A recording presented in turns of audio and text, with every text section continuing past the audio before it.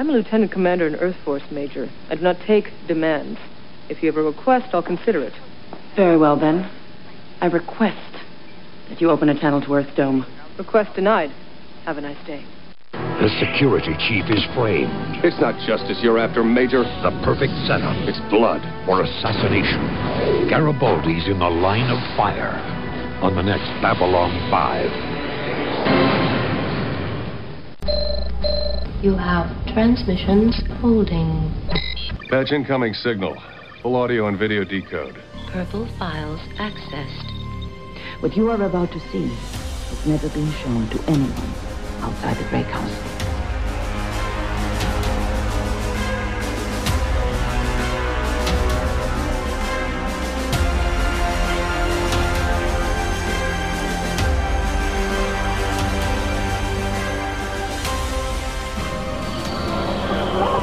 And so it begins. Hey everybody, it's Scott from Grey 17. Before we get into our Survivors discussion, I wanted to make a quick announcement. We have started a Patreon account, so first and foremost, we are so appreciative of all of you taking time to listen, to subscribe, and leave a review. But if you can go one step further and help us grow this podcast, we would really appreciate it. At the Patreon account, you'll see several different tiers that you can choose from, including the You Got Koshed tier at $3, which will give you access to our Discord, where we're going to be talking about the show itself, and then also giving you behind-the-scenes audio and video and other just fun little tidbits from our hosts.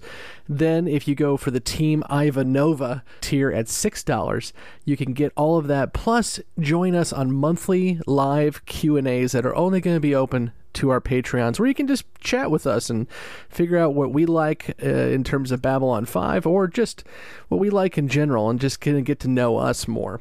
And then at the probed level, at $12 a month, you can probe the podcast, and you can submit audio voicemails with your questions that will be played and answered directly on the podcast episode itself. And then finally, for those who can go the full amount, we have the Grey Council, which for $20 a month, you will be an actual producer of the show, and we will give you credit on every single episode. You are supporting us as a producer.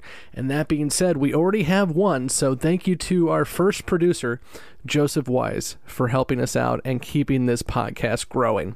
So again, if you can't join us on Patreon, that is completely fine. We really do appreciate you giving us a listen and making sure that you subscribe and give us a review as well, too. But if you can help us out on a monthly donation level, we would really, really appreciate it. We've got some great ideas about how we're going to continue to grow this thing, and we've got some wonderful interviews coming your way, as well as some ideas for some live events that we're going to be doing down the road. But all that's going to take your support. So if you could, check out patreon.com/Grey17podcast. And with that, I'll stop shilling and we'll get on with the show. Thanks, everybody. Hello, everyone out there in podcast land. Welcome to Grey 17, a Babylon 5 podcast, a part of the Front Row Network and NPR Illinois, and the 24th most popular TV reviews podcast in Germany. Thank you, Germany. Thank you. I would say Danke. We are here to talk about Survivors. And not the next Phil episode. Collins and David Hasselhoff. All the things you guys love in Germany. Lionel Richie. I saw a lot of Lionel Richie posters when I was in Germany. You are going to send us to number 800 if you keep it up. I don't know. If we play Hasselhoff, I bet you will go up to 23 at least. My name is Mueller. I'm 2 dots away from Mueller, which is like all of my cousins are tuning in right now. We haven't even gotten through the intro yet, and it's already derailed. Uncle Mike, have you been drinking? Yes, I have. Yes, we are. From a proper glass, because I'm a fancy This is why bitch. we should record for YouTube, but that's a whole nother story. Okay, so we're here talking about Survivors. We're going to go ahead and talk about Survivors, but before we do that, and I probably should have done this before, I did want to highlight a new review we got, because we are begging, pleading, and doing everything possible to get you to review us on your podcast app of choice, because you know what? We don't have many reviews, and I would love to have some more. Send us your love mail, send us your hate mail, whatever you want. send it to us. But I'm going to read us a review here that just came in, guys. And it's actually a little bit of both, love and hate. So it's great. And the person they hate on isn't here right now. So it's even better. So this comes from Yuri. Poor John. John is in Europe right now. He will be back, but he's on vacation. Oh, by the way, I'm Scott, and with me as always is... Hey guys, I'm Jesse. Blake. I'm Justin. I'm Nicole. I'm Emily. I am Hair Mike. Kevin. And Andrew. Okay, now we got that out of the way. Let me read the review from Yuri Hood. And Yuri Hood gives us 5 stars, although I don't think he gives all of us 5 stars, to be honest. Been binging the first 7 or 8 episodes, and now I'm mad. I have to wait for the rest of them. Some of the reactions from the noobs are great. Some are just vitriol. Not sure if you're trying to get attention or what, but it's annoying. Really enjoying the Beyond the Rim segments. Way to go, guys. Also of note, like the host, my rewatch of B5 started with season 2. Great content. Keep it up. Except the vitriolic comments. I understand people don't like it, and that is their right. But the over-the-top, I'm never going to like this stuff is inane. Signed, Yuri Hood. But it was a 5-star review, so thank you, Yuri Hood. John will reply to your hate mail as soon as he returns from Europe. I'll read it on the special portion. Yes, and again, as we pointed out in our last episode, if you do send us hate mail, Jesse will read it. So dramatically. For you, dramatically, melodramatically, depending on the hate mail. So you can send your hate mail via review on your podcast app of choice, be it Apple, be it Spotify, be it Amazon or Audible, whatever that is. Anything you can send your review in, and we will read it, and we will enjoy it one way or the other. I enjoy reading your hate mail. I really do. Okay, let's go ahead, guys, and start talking about survivors. Now, one other thing we got from a member of our Facebook community was a request that our newbies got to do their first impressions first, which I completely love the idea and wish I would have came up with it. So we're going to have all of our newbies do their first impressions, and then the old guys will go ahead and pop in if we have anything that the newbies didn't talk about. So let's go to Jesse first. First impressions on survivors. And before we get started with Jesse, just so everyone knows contextually, Jesse actually watched this episode, was so excited that she decided to watch the next episode too. So we're going to find out real quick if she can remember what she saw with survivors. Here we go. First of all, I didn't do it on purpose. So there was no excitement for the next episode. It was, oh, I've got to watch the new episode. So let's watch it. Since I already watched the last one last week, trying to get ahead. This episode, I'll tell you, it wasn't my favorite. It was just kind of an episode. So it was, I spent most of these episodes not having any idea what's happening for most of the episode until the end. And then I'm like, oh, okay, that makes sense. So maybe it would benefit me to go back and watch it again so that I can start to put the pieces together. It was fine. I didn't hate it. I didn't love it. I don't think it was one of my favorites. And I don't remember most of what happened. Okay, let's go to Justin next. First impressions and brief first impressions, Justin. Yes, sir. I'll be good. The most important thing to come out of this, I'm kind of in the same boat as Jesse. I was kind of meh about most of the episode, to be honest with you. But the most important thing is that I guess came out of it was was a little bit more diving into the home guard. That's something I've been kind of following. I guess most of this first season is what's been kind of drawing my interest the most. So was good to see that kind of develop a little bit more. I was kind of curious though, when was this filmed in filming order? When did this episode? Let me look for you because I have that. One moment. Because the reason why is the CGI looked worse in this episode than in episodes before it. Like that whole scene on the train to me looked like something coming out of a really bad 90s computer game cutscene. This is actually production order 11, so it's pretty close to when it was.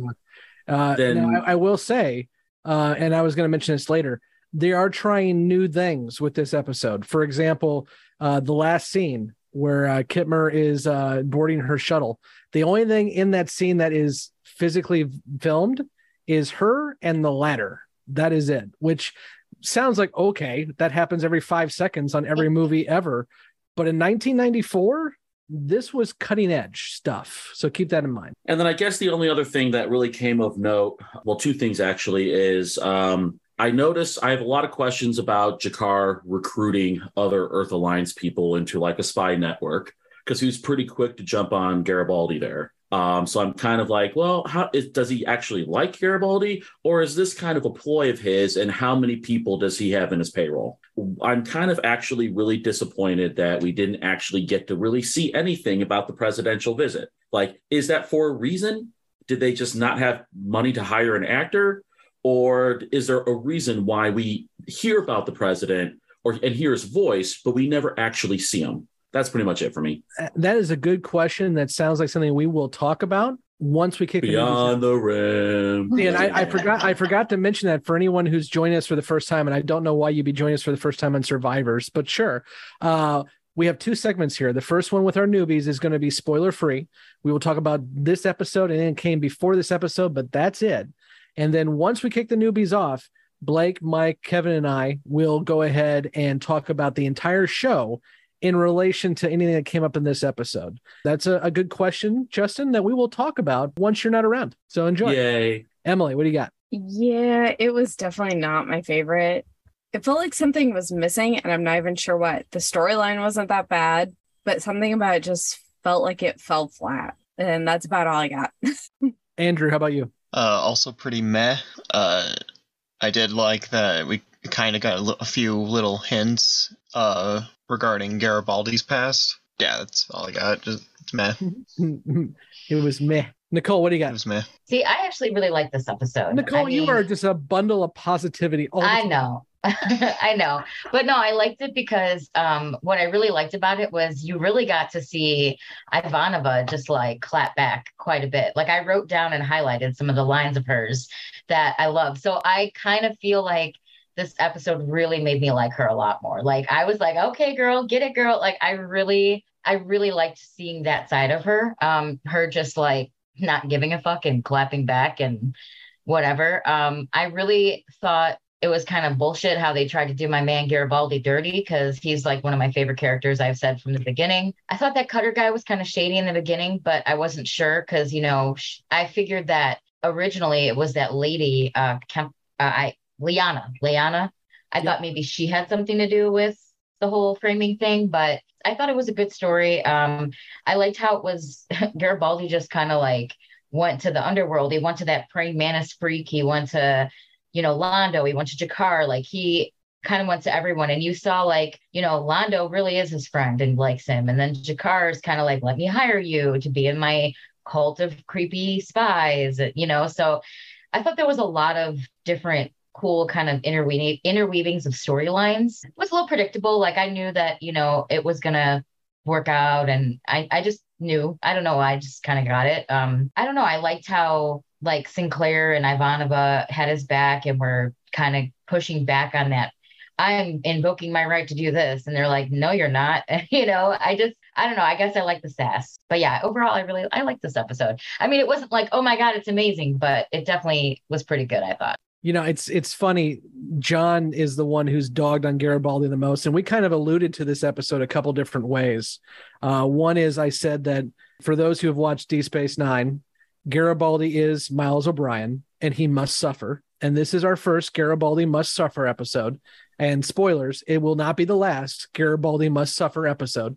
He's definitely that character, which happens to the everyman usually on TV shows. But also, you know, we kind of alluded to the fact that John has mentioned a couple times that Garibaldi is the worst detective in his mind. But now we kind of got an idea of how things work down below. For example, it looks like Garibaldi's scared of Nagrath to an extent because he understands what Nagrath, the praying mantis for those playing the home game, has available to him in terms of resources. I mean, when Nagrath told him to get the hell out, Garibaldi's like, I think it's time for me to go. Sounds good. So I think we kind of got an idea here about how much the underbelly of Babylon 5 is not something you can just clean up. It's like any major city. Your chief of police is not going to go into the worst neighborhood and try to just fix things. It just doesn't happen that way. And we kind of got that for the first time here. So that's the one that I enjoy about this episode. Blake, what do you got for first impressions? I'm going to comment just a little bit on some of the technical aspect of the show itself right now, because most of us, I believe, are watching what they're calling the HD remastered that they've got either on HBO Max or that they've put out through iTunes now. But yeah. My issue with it is it's not that great of a remaster. I mean, we're talking about some of the CGI stuff, and you look at some of the HD remasters they've done of the original series. So with this remastered version, what they did was like a minimal touch up. And, one of my biggest complaints with it, we talk about where this show was ahead of its time. It was filmed in 16:9 aspect ratio. It was filmed for widescreen. Mm-hmm. So when they restored it, they've kept it to the 4:3 ratio for what TVs were at the time. They've not put it back into the 16:9 aspect ratio. They've not done a true retouch of the visuals. They basically just did minimal pieces to it, what to me amounts to Instagram filters over it. So, touching on that piece with this remaster, it really isn't that good. You look at some of the actual still images they've done of like Babylon 5, the station, or some of these other spaces, and they look incredible. So they had the ability to do it. They just did not do it with this remastered version on a technical piece. I completely agree with you. And that's why, and I haven't mentioned this before, I'm one of the nerds, and Blake, you probably do have them too, and Kevin potentially. I have the DVDs. So I have been watching this on the DVDs. And the reason is because on the DVDs, it is widescreen, which just makes me so much happier. In terms of technical differences, there's not much.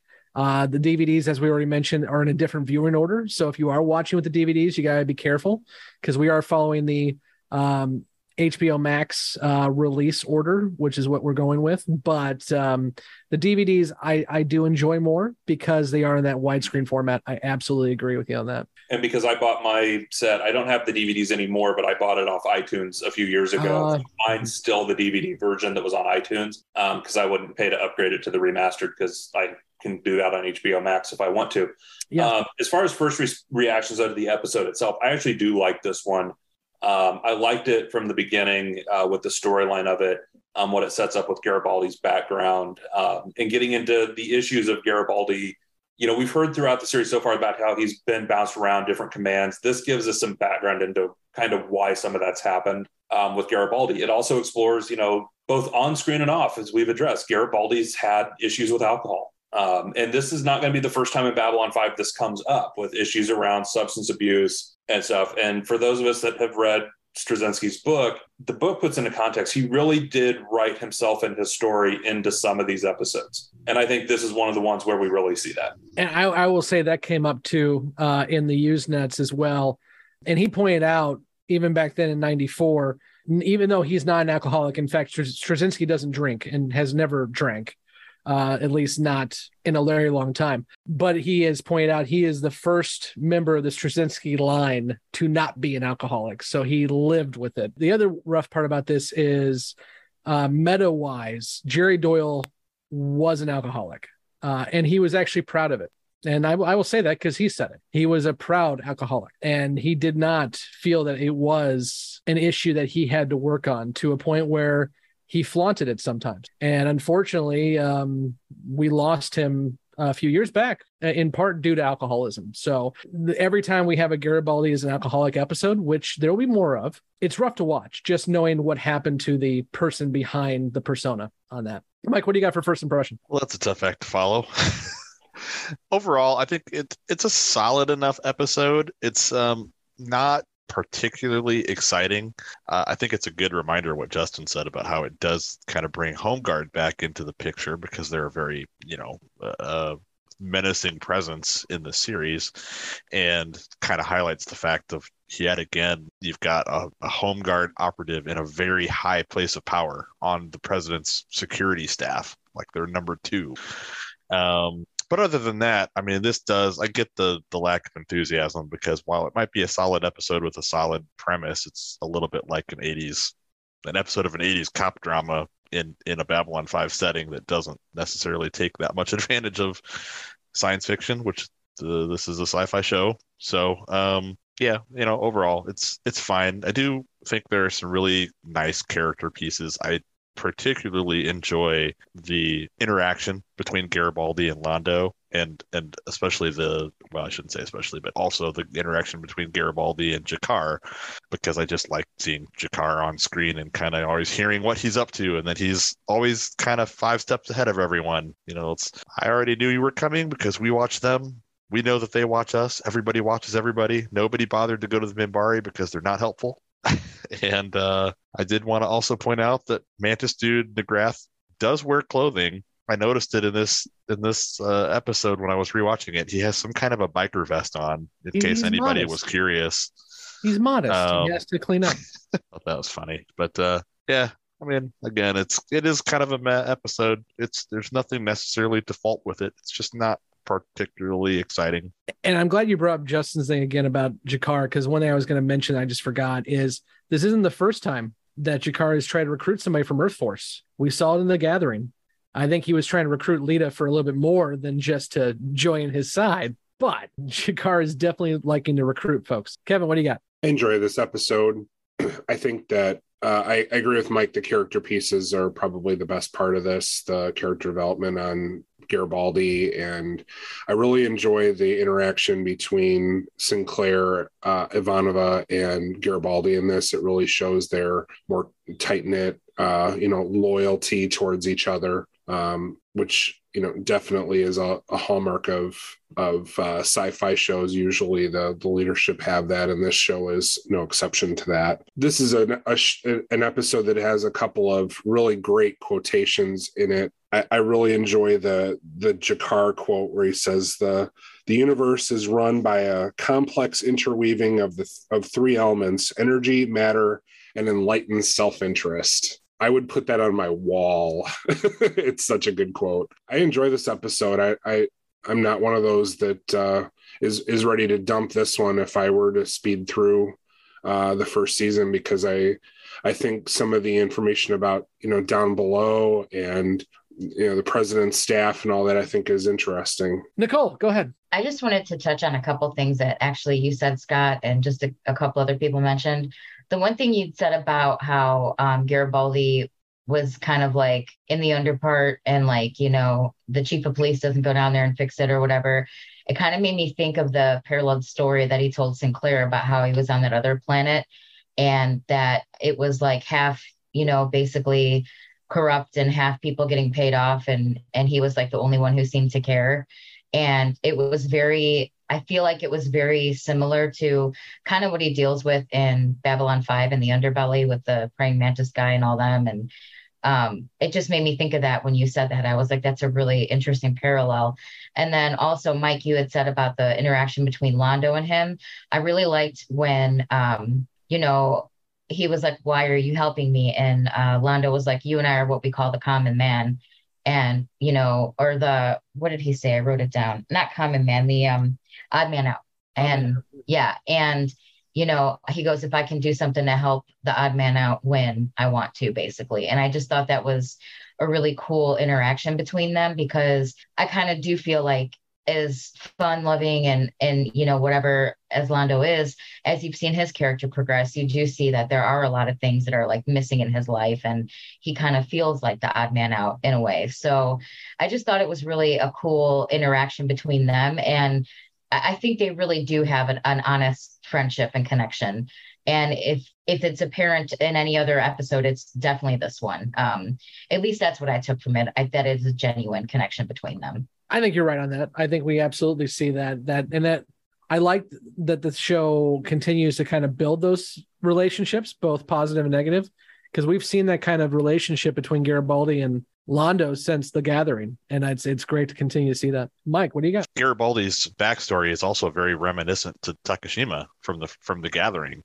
She basically outlines the same situation, that she is the lone straight shooter among a bunch of people who are either too corrupt or too apathetic to care that everyone is corrupt. Only her direction kind of veered in a different way, where instead of having somebody come and immediately I guess somebody did come in and pull her out of it at some point, but she even admits that before that she had started to go down the path of not giving a crap either. But still very similar, and I think the overarching kind of theme is that obviously Earth Force has some problems.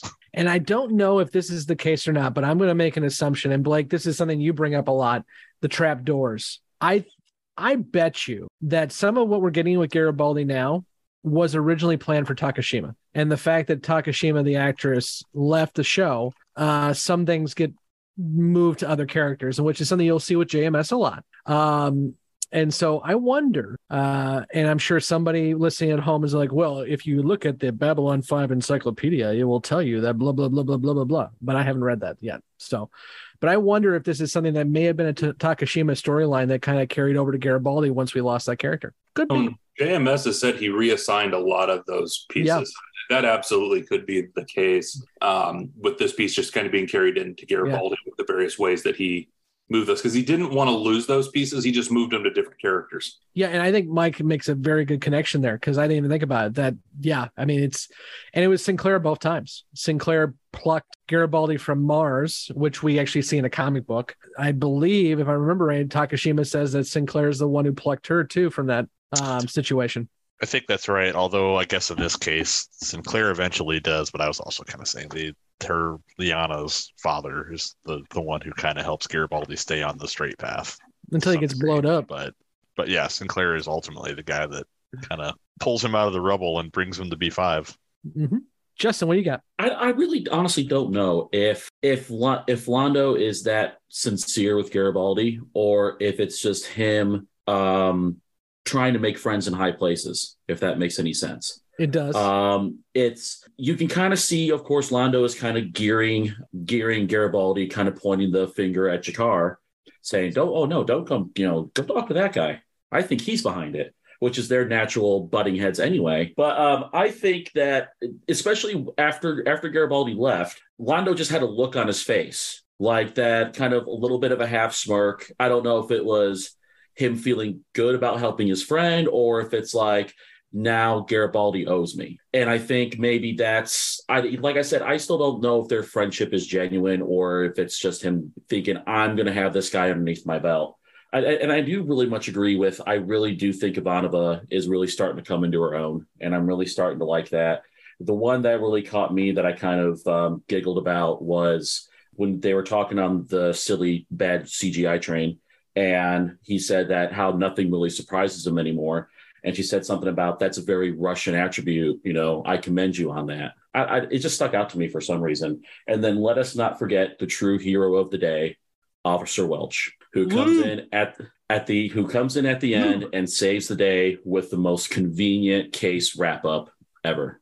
So our buddies from the other podcast, Yum Yum, which we had Ryan on earlier, and the Babylon First guys, were talking about the hero of Babylon 5 and how it is Lou Welch.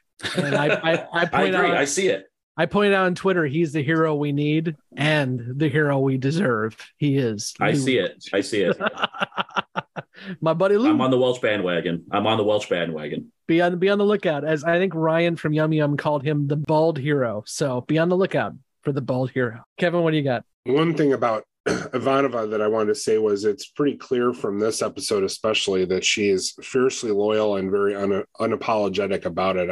I really liked how she used every tool in the toolbox to get the president's staff off their case for a little while until they could try to get something figured out. And then I had something else about Cobra Bays, something sort of technical about this that I wanted to mention, was that the Cobra Bays aren't named that because of any specific type of ship, but but there's 4 of them on the rotating section near the front of the station that they kind of look like a Cobra with its hood extended, and that's where the Star Furies drop from. And I just wanted to mention that it could be confusing if you didn't know exactly what that was all about. I was just going to say about Ivanova too. I really liked how she kind of like jammed up the communication channels with the test, and she was just kind of like doing all she could to kind of stall them and kind of block them from what they needed. And then that girl goes on her own ship and tattles basically. But Justin already said one of the comments I wrote down that Ivanova said about that's a very Russian attitude. I commend you. I giggled at that too. But my favorite, I think, was when she said, "You're going to resist, I hope," when they asked her to escort Kemmer out. I was like, get it, girl, whoop her ass. I was kind of hoping there'd be a cat fight, but I really like that. And then when she was like, I am in charge of this and you can make a request. And she goes, fine, I request this. And she goes, request denied. Have a nice day. Click. Like, those three lines had me literally snort laughing. I was just cracking up. So I really liked how she basically just did everything she could to prevent them from finding Garibaldi and also contacting their ship to kind of like take over. So I thought that was really cool. Yeah, I hear you. I will say, and I said this at the beginning of the show, I think like episode 2 or 1, depending on what you're looking at, is Ivanova is one of my favorite characters throughout. And this is one of those scenes, and you're going to have many of these scenes where Ivanova just puts somebody in their place. And the whole, if you put it in the form of request, maybe I'll listen to you. Request denied. I love that. Andrew, go ahead. I also got a lot of joy out of the Ivanova's line that you are going to resist, I hope. Like, I actually kind of like clapped like when she said that. I use that a lot on our Twitter. A lot. Yeah, Ivanova is also becoming one of my favorite characters. I never hated her to begin with, but I'm starting to like her more and more, and she's definitely becoming more of a badass as the show goes on. Welcome to Team Ivanova. Good job. We're proud of you. You can send your hate mail to gray17podcasts@gmail.com. Yeah. Stop asking for hate mail. Like, what do you got? Okay, so I was just going to comment on, we've talked a little bit about Earth Force, and clearly there's issues with it when we hear about some of the stuff like Garibaldi's previous posting and in prior episodes with issues around Earth Force, not everything being perfect. And I think that's one of the hallmarks of this as a series is things aren't perfect. Humanity's not reached this perfect, evolved state. And really, I don't think you can say anyone in this series has reached that. When you look at it, especially, look at modern military comparisons. When you think about Babylon 5 and you look at, the ties with Earth Force and this potential home guard threat that's coming up. Look at how many members of the U.S. military are part of white supremacist and nationalist groups now. Look at how many issues come up out of corruption and issues in military bases and things within the current chain of command. To think that all that would somehow be resolved in the future has been one. You talk about science fiction and fantasy. I think that's been the fantasy of a lot of science fiction, is that at a certain point in the future, you hit this point where people are just beyond that and don't do that. But this show really puts that front and center, that humanity is very much flawed. The people humanity interacts with are very much flawed. And we just keep going with it and trying to be better. Can I talk about real quick how much I think one of the reasons why this episode, as Andrew put it, is meh. Meh is the correct word there. Meh. No, mid. Oh, you said, I thought you said mid the whole time. You were saying mid? I did say meh, but, if we're going to try to reach out to the younger demographic, mid. It was mid. Okay, Zoomer. Okay. Right. One of the issues I have with this episode is the actor playing Kemmer. Not to be overly mean, but I don't think she holds up well enough. She has no other acting credits. No, I don't. I have no background on her. I didn't look her up to see that, so that's good actually to know, Kevin, because that tells me a lot. I think it's not her. She reads the lines fine. Okay, so my issue with the actor is she has a real problem emoting. Now, I think at the very end, when you're having that interaction with Uncle Mike, and she's supposed to be kind of, the ice is supposed to be breaking, and she's supposed to open up more, you get the hug. She still has the same face the entire time. So as an actor, you've got to be able to show me some emotion in your face, and she shows me none. So I think that's one of the issues why I don't really get into this episode as much. I do, on the flip side, love Jerry Doyle's performance. I think he does a great job, especially in the bar, because, again, he's method acting. But I think he puts a lot more into this than she does. Anybody have anything else they want to add? John's absolutely right. Everybody is a terrible detective on Babylon 5. I'm starting to think so, except for Lou. Lou Welch. Nobody searched the quarters of the guy that got exploded. Are you fucking kidding me? Well, Sinclair told Lou to, so Lou did. Well, eventually, yeah, sure. And also, I get that Garibaldi was on his last rope and he had to go to Londo.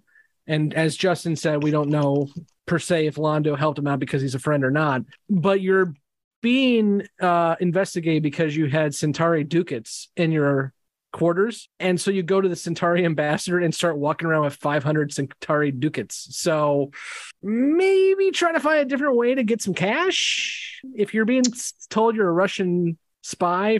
Maybe don't use rubles. I mean, also the main villain of the episode pointed his gun at a dude like not even 2 feet away, and then like took his eyes off of him. It happened to Sinclair too. Sinclair goes to his comm, starts talking, and fucking Garibaldi does a Batman and just disappears into the wilderness. I'm like, what? I just envision on the other side of that is Garibaldi doing like the Roadrunner where he speeds up real fast, just running in place and goes, pew! Smoke bomb. This episode was hard to watch Garibaldi drink because and I know you said it earlier, but that when you said it, that was 100% something that when I was watching it, I was like, oh, this is uncomfortable because he's actually an alcoholic.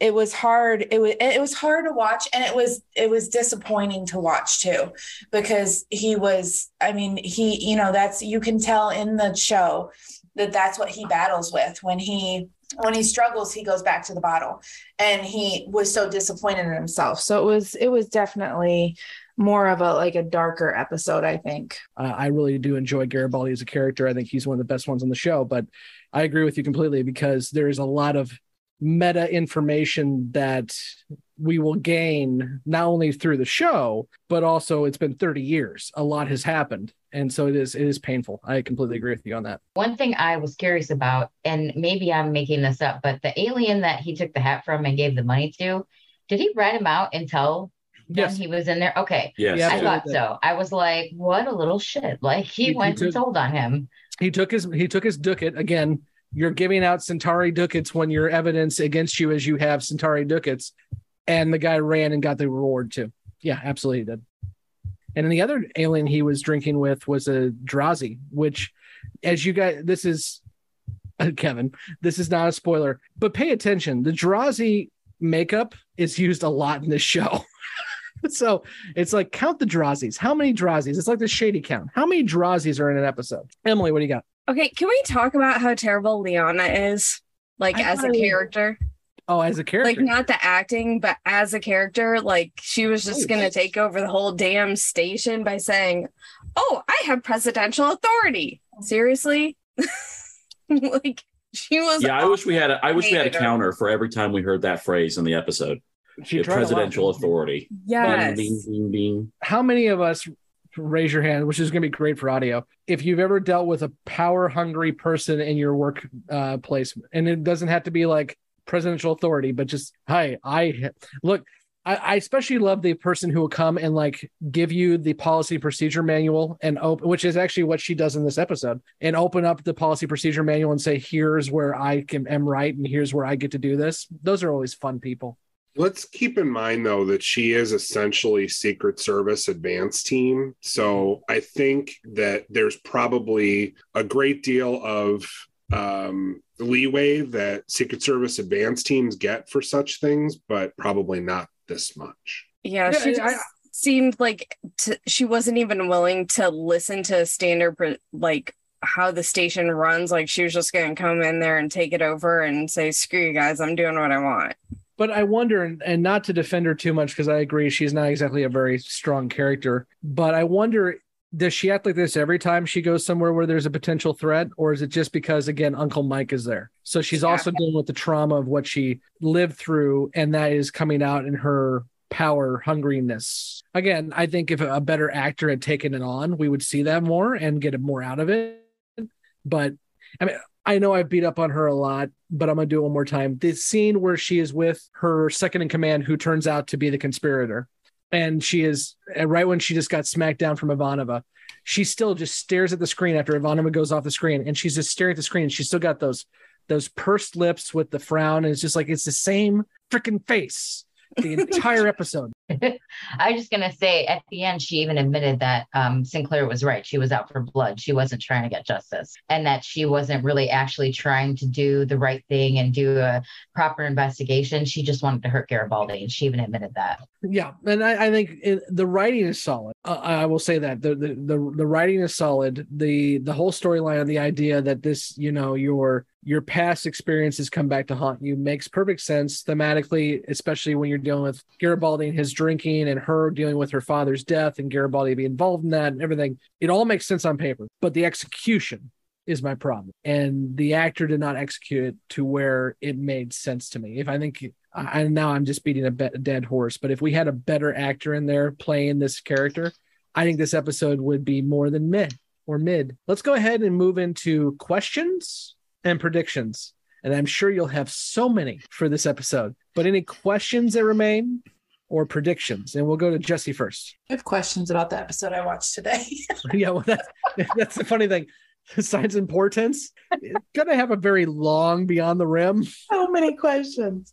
I have one of my questions is why can't we see Santiago? Somebody said, that why couldn't we see him when they said that he was coming to Babylon 5?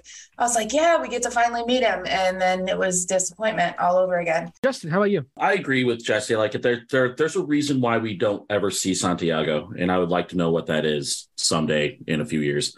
I want to kind of know more.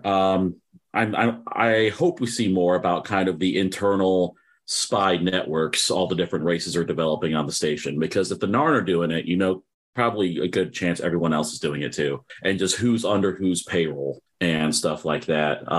Just because I love mafia films, and that always seems to be kind of a central theme to it too.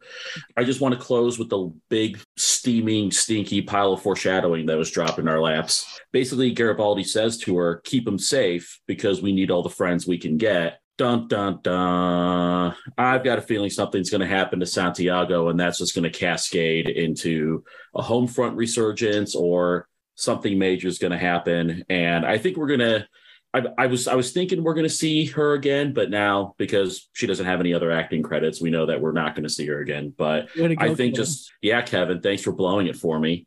But I just, honestly, something happens to Santiago, I think, with that whole comment there, just like really stuck to me. Like, okay, something's going to happen, and here comes Homefront trying to take everything over, and maybe that's the war that I talked about in a previous episode. I don't know. Just going to say, what's going to happen, Justin? What's your wild ass guess? I mean, he gets assassinated or something. How? I don't know. Maybe he gets blown out of an airlock. Something cool, but just something's like, gonna. Jakar's last attaché just gets thrown out of the lock. Right. Off camera. Yeah, just I mean, we're never going to see or hear from him again. But all of a sudden it's like, oh, president's dead. He got blown up. And now it's going to cause this power vacuum, and it's just going to be a big mess. So Justin, it is interesting. We finally got an answer to one of your questions that you've been asking for a while, and that is who is pro-alien, who is not pro-alien in Earth Alliance. And we finally get an answer to that somewhat, and the fact that Santiago, the president, is very much pro-alien, and that's the whole point. And he's also a fan of Babylon 5. Yep. We hear that straight from our friend's face. So, which means Home Guard's going to take him out. That's what I think. So her face potentially. That you don't like. What was that? Her face. I don't hear like it straight from her face that you don't like. That's why I said it that way. Thank you, Mike. Appreciate it. Emily, questions, predictions. First question: when do I get Delin back? I miss her. Next episode. Okay, I can verify that. Yeah, that's all I got. I'm just here for Delin. Mike's here for Londo. You're here for Delin. John's here for Hate. It's all the same. Nicole, questions, predictions. My question would be: are we going to see any more shenanigans from the Home Guard people on Babylon 5? Which is also kind of a prediction, because I think we're probably going to. Other than that, I didn't even catch that foreshadowing, Justin. That was a really good point that you made. But I do feel like something major is going to happen.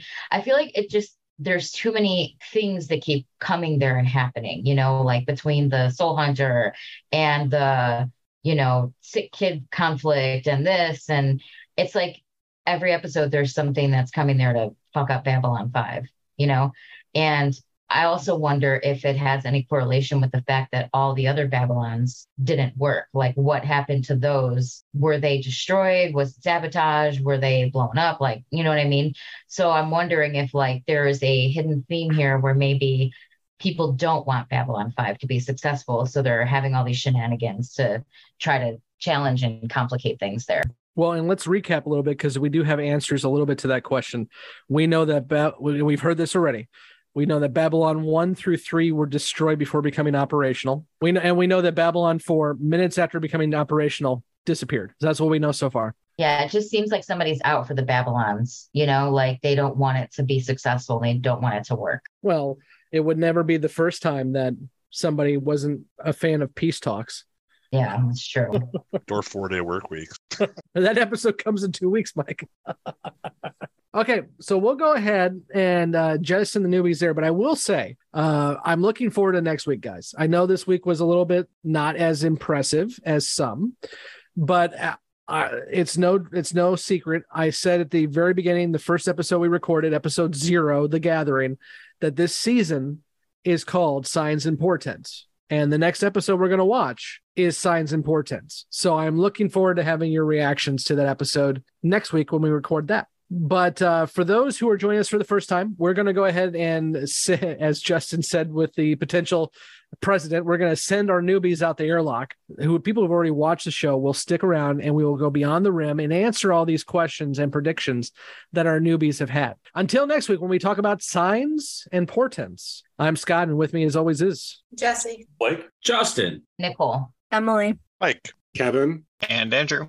Before you leave us, newbies, make sure again, like, subscribe, review, and join us on our conversations on Facebook, Twitter, and Instagram. We are having conversations with different people on each one, which is great. So please join us over there, and we will see you next week.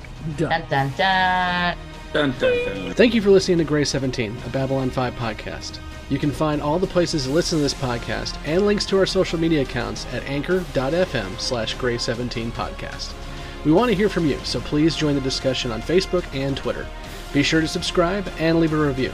Grey 17 is a part of the Front Row Network and NPR Illinois Community Voices. You can find all the Front Row shows at thefrontrownetwork.com. Grey 17 is not affiliated with, and this podcast has not been prepared, approved, or licensed by Warner Brothers or any other owners of the Babylon 5 copyright. All audio clips included in this podcast are the intellectual property of their respective copyright holders. They are included here for the purpose of review, and no infringement is intended. The opening and closing Babylon 5 themes are available from Falling Matter on YouTube. And what's out there? The rim, And beyond that? the truth.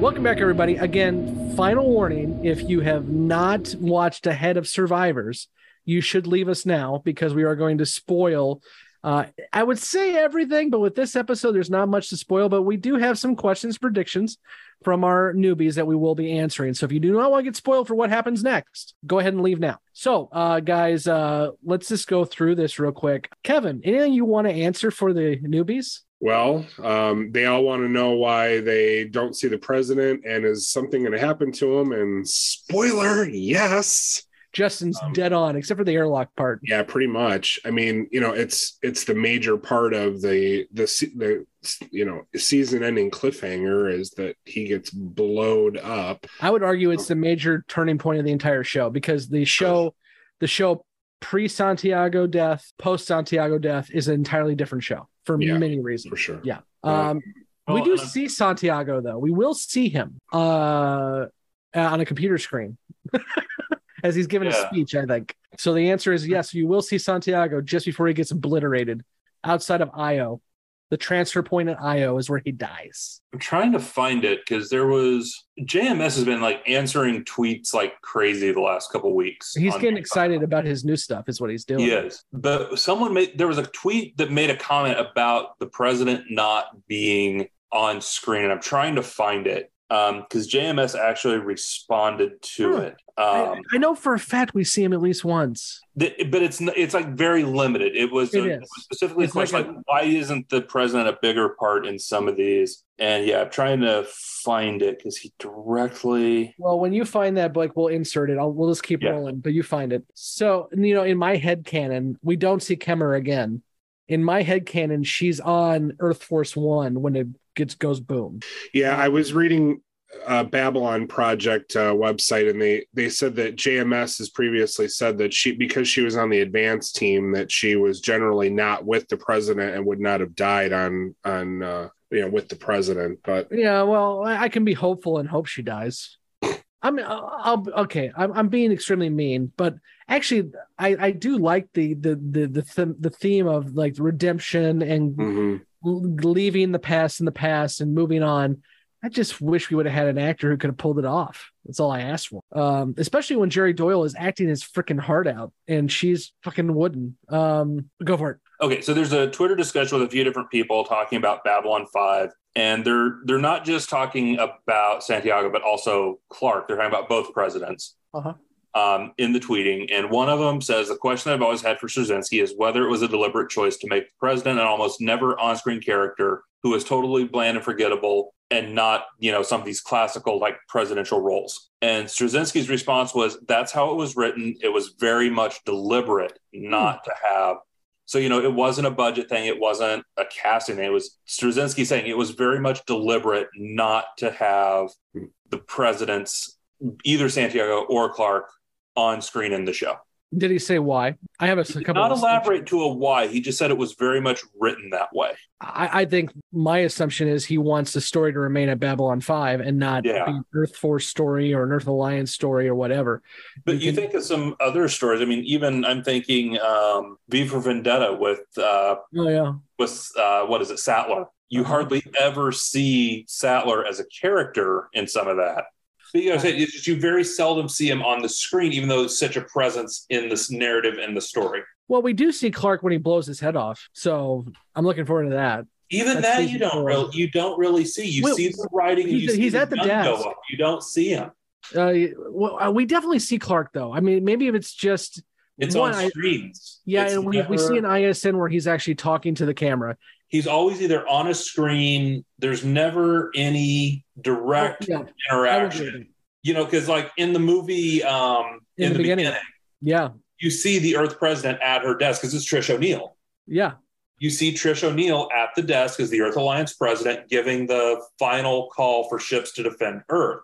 You never see Clark or Santiago, either one of them, in that kind of a role in B5. You see him either on a video screen as a recording, or you see Clark's hand writing. You never actually see them as a presence.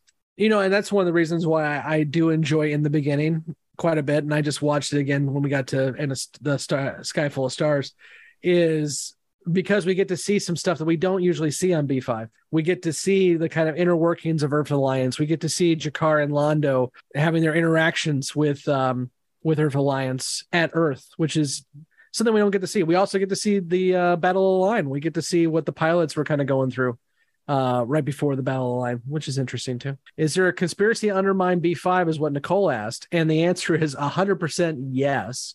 Mm-hmm. But also what I'm looking forward to with Signs and Portents next week is there is a conspiracy to help Babylon 5. We're going to find out next week that not only was Sinclair very much messed around with by the Minbari, but the Minbari made it very, very clear that Sinclair would be running Babylon 5. And they went through a whole bunch of people before they got to Sinclair on the list to get him to be commander. And of course, we know later on down the road, partially because of In the Beginning, Blake, is the Vorlons have something to do with that too. Because the Vorlons, in their own kind of, quizzical way, have said that the way this has to work is Sinclair must be alive and Sinclair must be in charge of Babylon 5 at this moment. And the Minbari know that because the Vorlons have told them.